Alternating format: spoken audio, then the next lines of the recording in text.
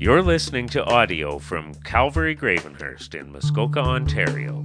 For more resources or to connect with someone in the church, please visit calvarygravenhurst.com. This week's sermon is taught by lead pastor Benjamin Emery.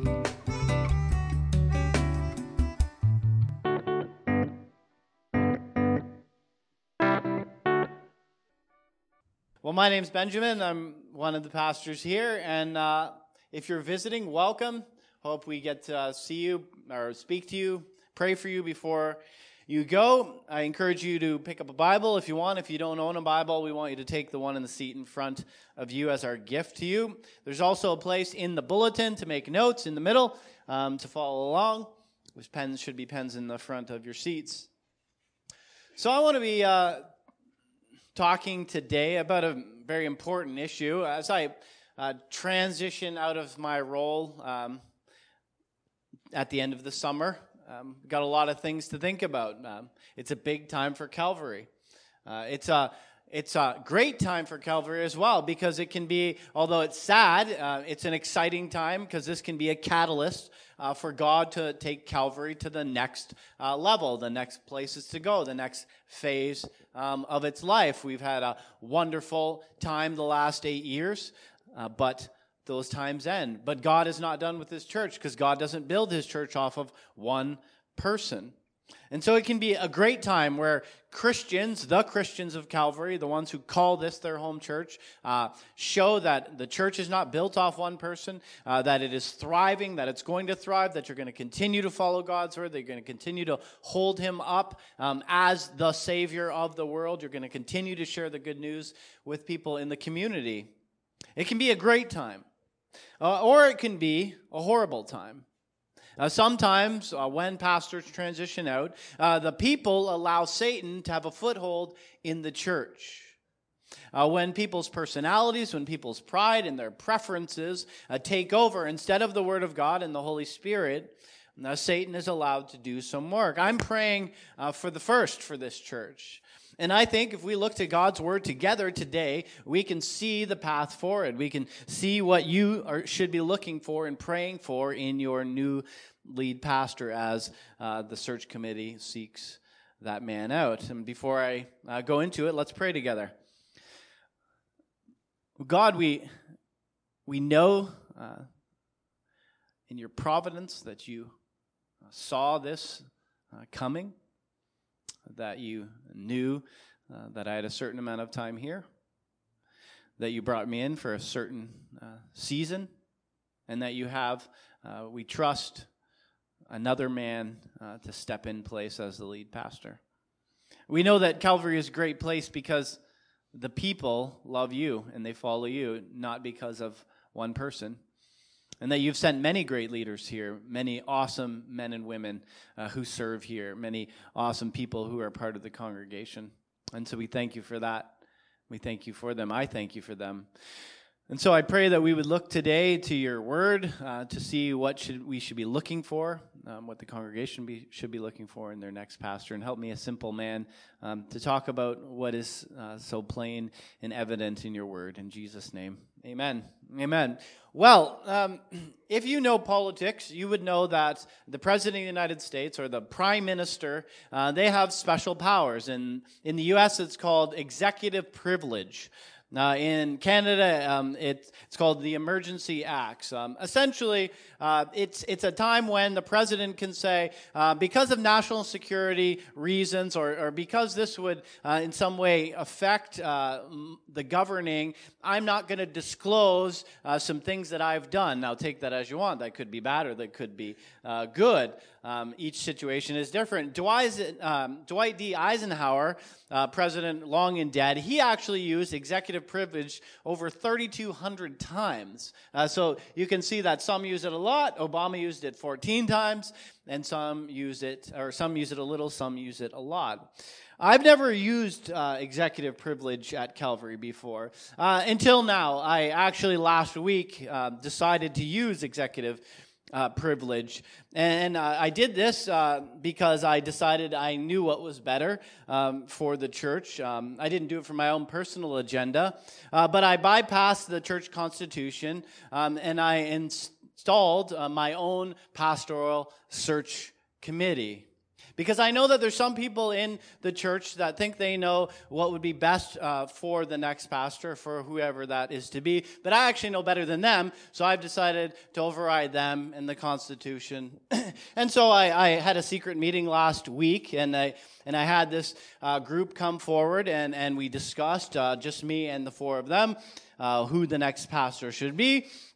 And so we've pretty much outlined who that will be. And so I want to just take a minute and introduce you to who those four people are. One of them is named Peter. Peter is an accomplished fisherman. He is held many positions amongst church leadership. He was head of the apostles. He's known for putting his foot in his mouth. He's a husband and a father. And he actually denied Jesus 3 times. But then, later down the road, he actually gave his life for the Lord. And he redeemed any of the wrongs that he had done. The second member, a little more articulate, a little smarter than Peter. His name is Paul.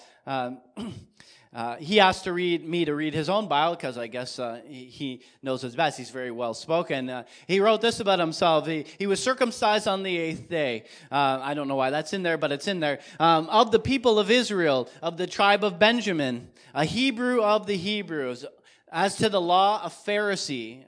He was full of zeal, persecuting the church. As to righteous in the law, he was faultless. This guy had it all. He was also single all of his life. He was a church planter, the greatest missionary in church history, and he too gave his life for Jesus. The third member, a little younger, got to bring in some fresh blood. His name's Timothy. He was raised by his mother and his grandmother, taught the Christian faith, recruited by Paul in his teens. So never say that someone is too young for the ministry. He became the pastor of the church in Ephesus. And he served there his whole life, and then he gave his life as well. He was martyred in Ephesus in his senior years. A lot of church experience. I think he'll be helpful in helping us determine who that next lead pastor is. And then we fired Gary. Taylor's no longer the chair of the committee. We fired him, and we brought in somebody else. His name is Jesus Christ. He is the Son of the living God. He is the chief shepherd. He is the Word of God. He is God in the flesh. He is the one who gave his life for the sins of the world. This is your new search committee, so forget about those ballots you just handed in. Those are obsolete because we already had the meeting. And so I'm just going to lay out for you the transcript. Jeanette was here. She wasn't allowed to talk, but she was here, and she recorded it all, my conversation with the four of them last week when you were not invited. So here we go. I said, thank you, gentlemen, so much for agreeing to stand as the search committee. I know you all had many things to do, but I have a series of questions for you to give us guidance. Who should this next lead pastor be? I want to know from you. Jesus, you are the Son of God, so you know best, and you two, Peter and Paul, you did write the new part of the New Testament, so you have some say. And Timothy, you've pastored so long, we want to hear from you. And so, Jesus, I open it up. You are the head of the search committee, so why don't you start it off? Jesus, who should we have? What's the most important skill, I said, that this pastor should have? Should he be a jazzy preacher? Should he be able to carry a crowd? Should he be able to change his pitch at any level? Should he be flashy, wear a 3-piece suit? Or should he wear tight jeans to impress the young people? Should he have a doctorate, a master's degree? What should he have? What should he be? A counselor, somebody who can sit and work through the deep emotions of the congregation? What's the most important skill that this person should have? I asked Jesus. But Jesus deferred. He simply pointed to Paul, and Paul seemed really eager. He was squirming like a child who really wanted to answer a question. And so I said, okay, Paul, it's deferred to you. What is the number one skill? And before I could say and go on, he said, character. Character is the most important thing you want to look for in your new lead pastor. I wrote about it, Paul said. Well, God helped me to write about it in 1 Timothy chapter 3, verses 1 to 7, and in Titus chapter 5 and 9.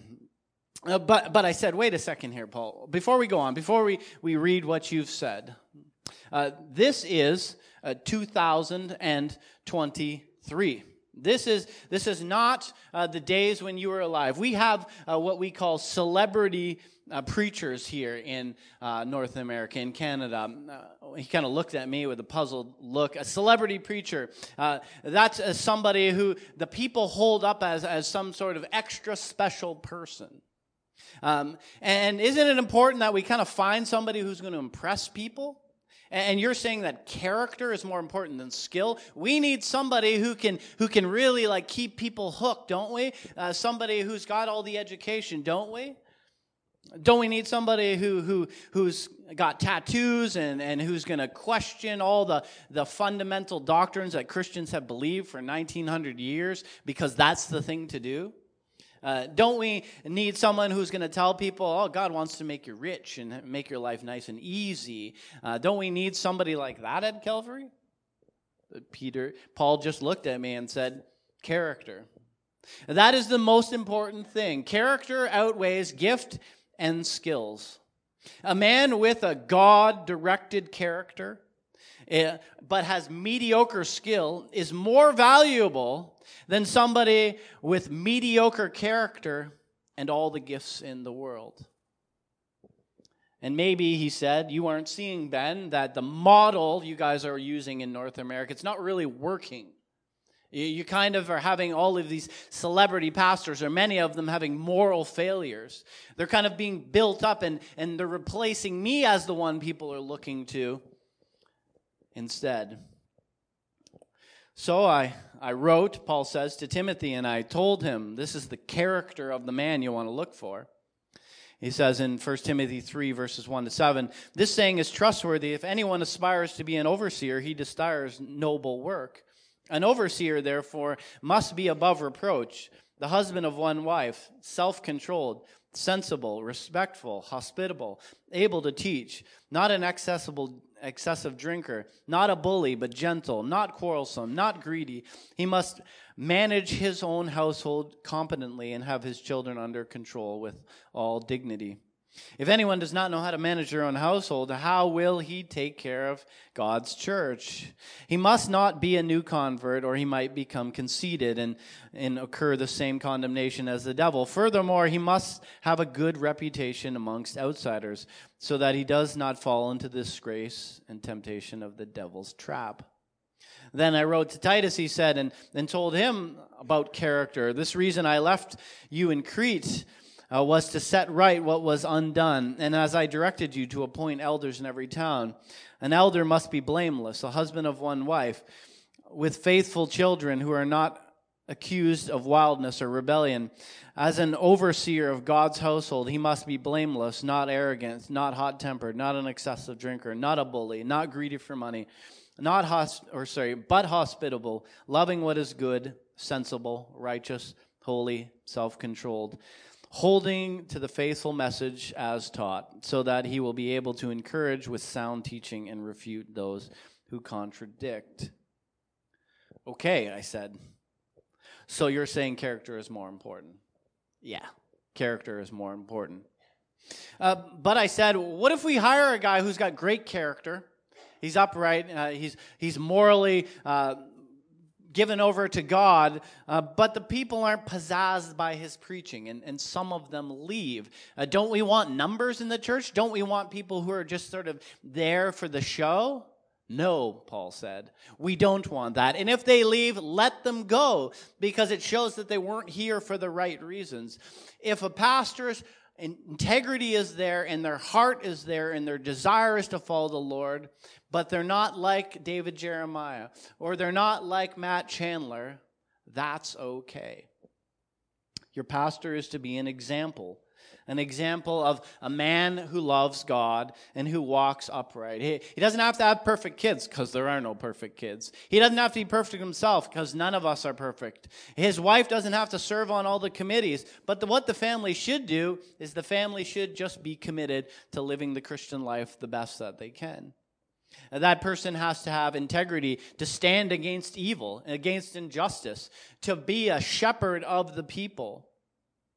This pastor should be respected, not only in the church, but outside of the church. Because outside of the church is a lot of the time when the real person comes out. So character first, I said. Anything else, Paul? Keeping in mind, we only have a certain amount of time. It's not like you, when you were young, Paul, and people preach for 3 or 4 hours. In North America, an hour and 10 minutes. After that, people kind of get bored, and they need to go home for lunch. It's a little bit different. So let's wrap it up, Paul. And Paul had a few more things to say. Number 2, after character, Paul wanted to bring up, they should be able to teach and train. He wrote about this in Ephesians 4, verses 11 to 13.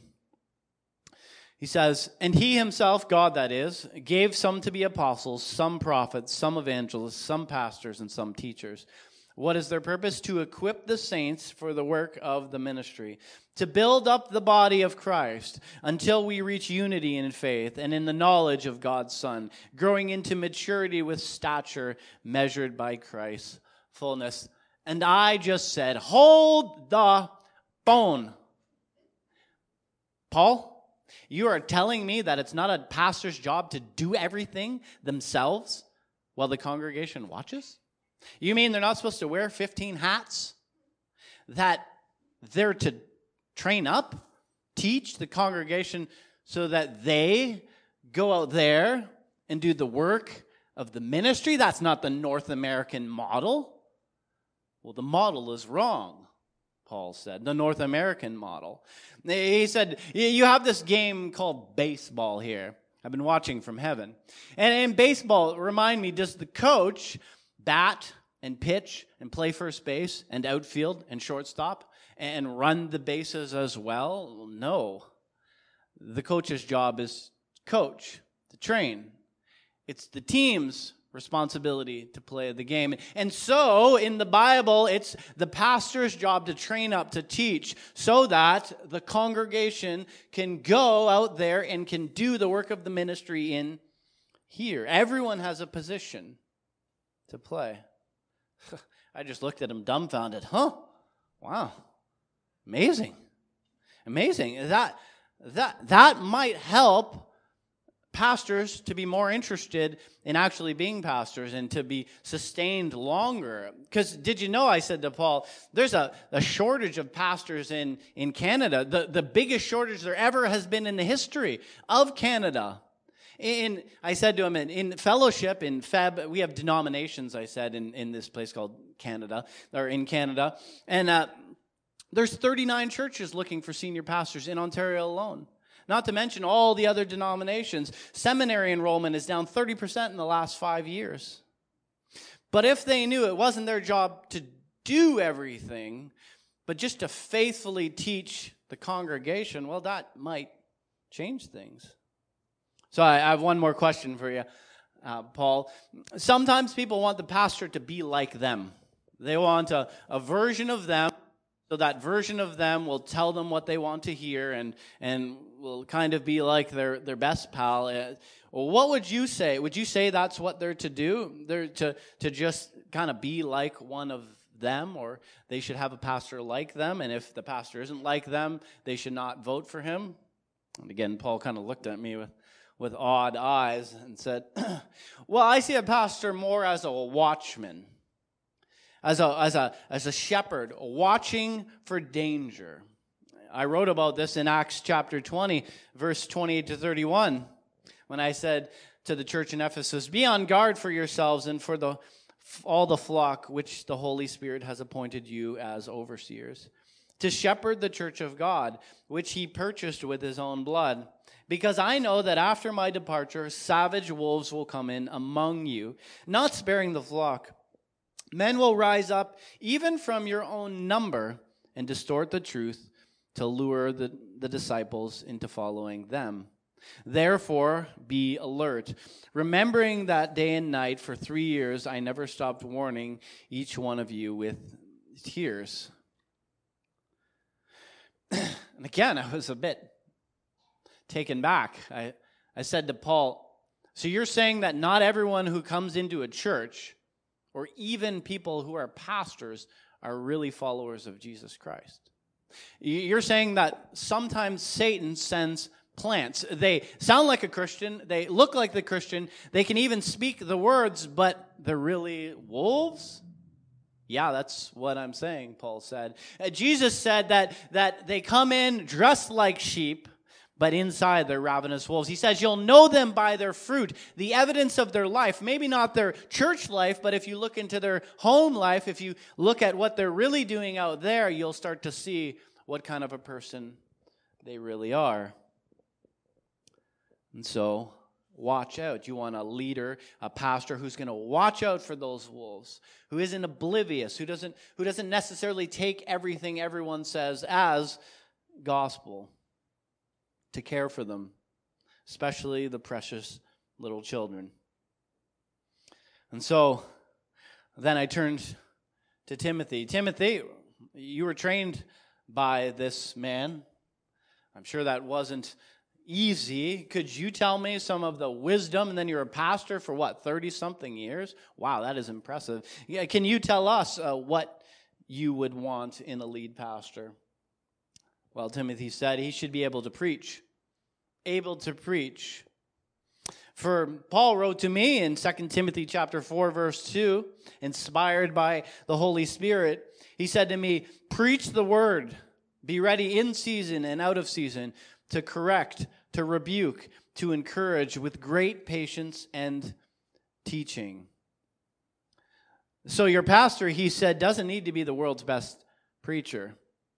But he should never step into the pulpit without having properly prepared.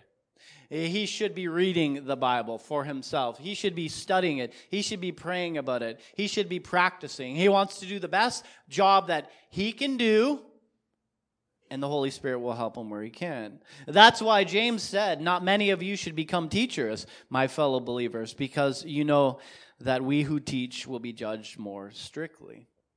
God will hold pastors accountable, whether they're following his word or they're just making it up as they go. Well, I said to Timothy, again, times have changed. I know you've been gone for a little while, but we have this thing called media. Media, it's hard. Don't try and understand it. But the seniors, they love to watch Daystar and Vision. Daystar and Vision, he looked at me. Yeah, just go with it. Daystar and Vision. It's these TV channels where they watch all their favorite pastors. So they love David Jeremiah and Charles Stanley and Chuck Swindoll, great preachers. And the young people, they like their YouTube and their Spotify where they watch Matt Chandler and Stephen Furtick and Matt Heiser and Chan. They see what they do nowadays. It's different than your days. In your days, the people only heard you and the elders, is they watch their favorites, these like world-class pastors, and then they compare those world-class pastors to the local pastor. And they say, oh, I wish my pastor could preach like so-and-so. I'm really not happy with my local pastor because they're not so-and-so.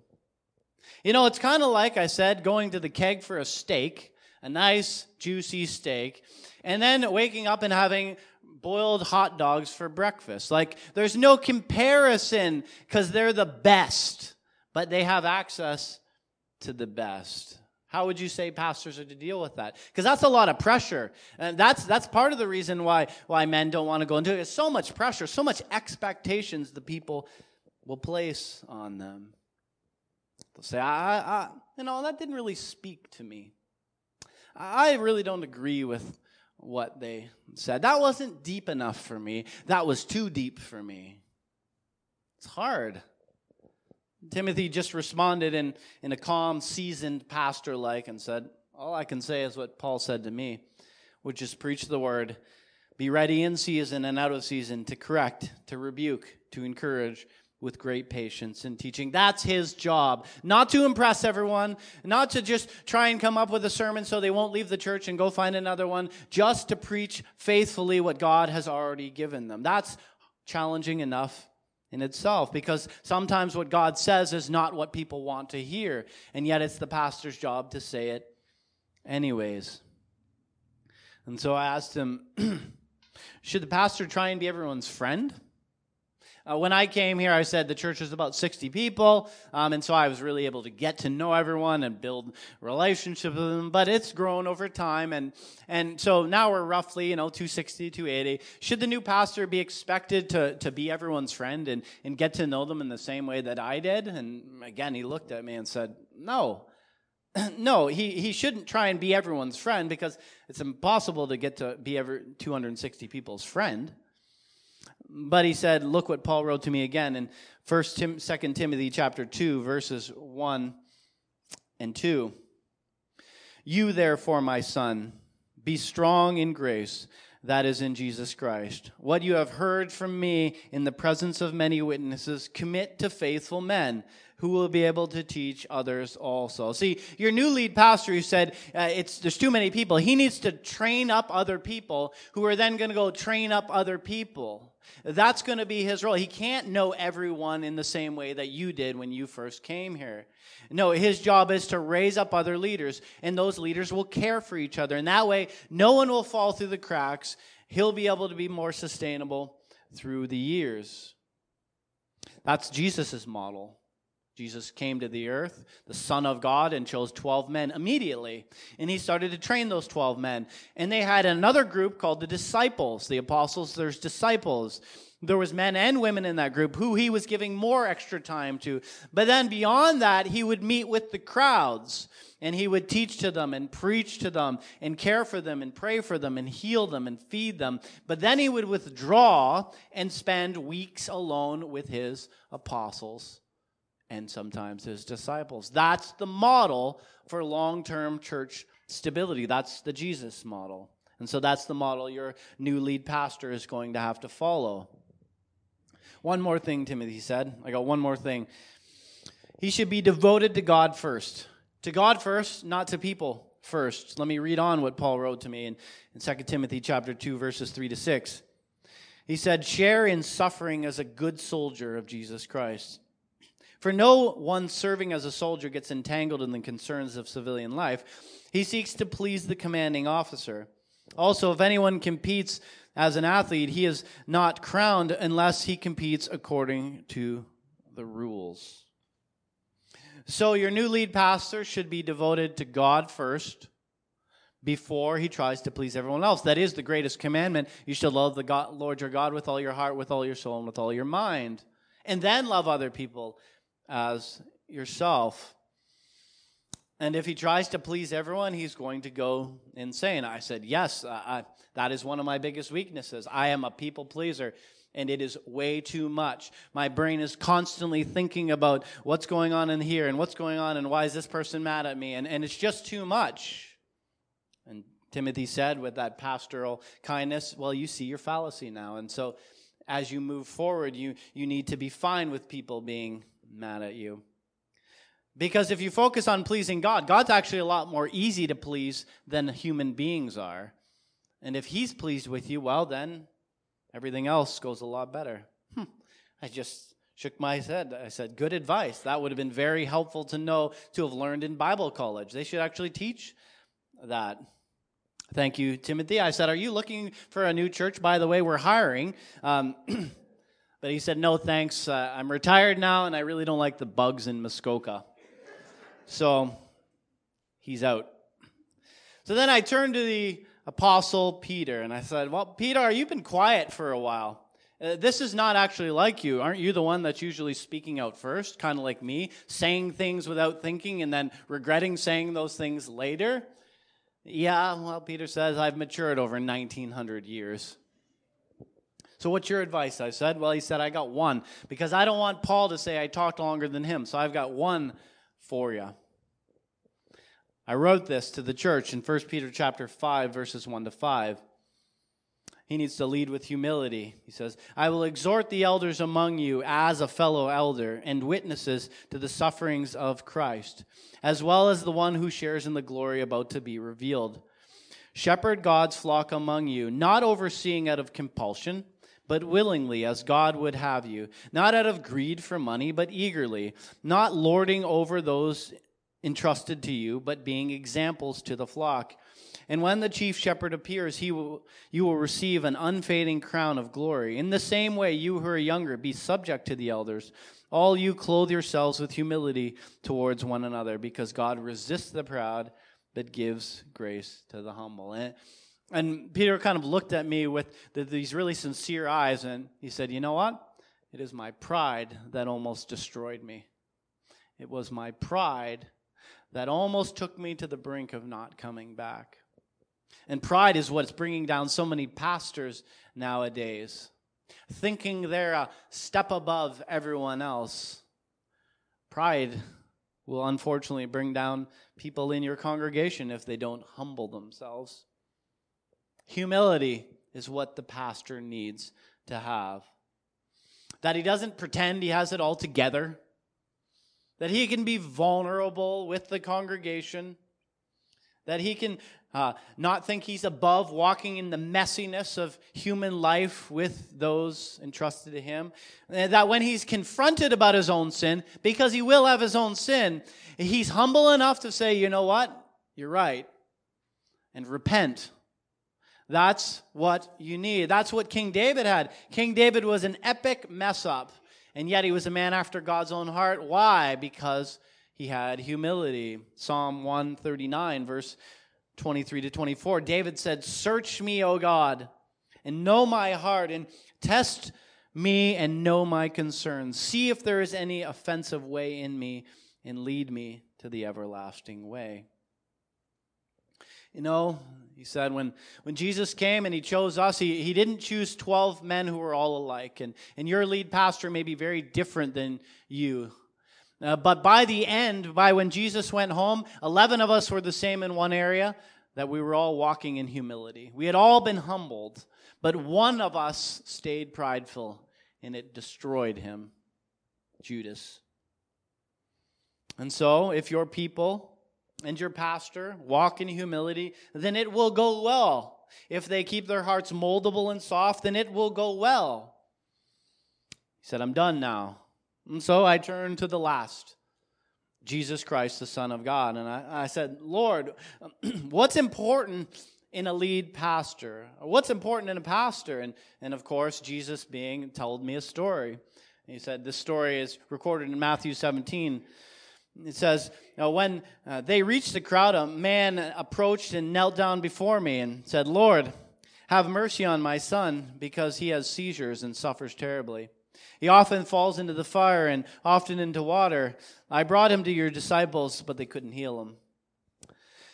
I replied, you unbelieving and perverse generation, how long will I be with you? Talking to his apostles.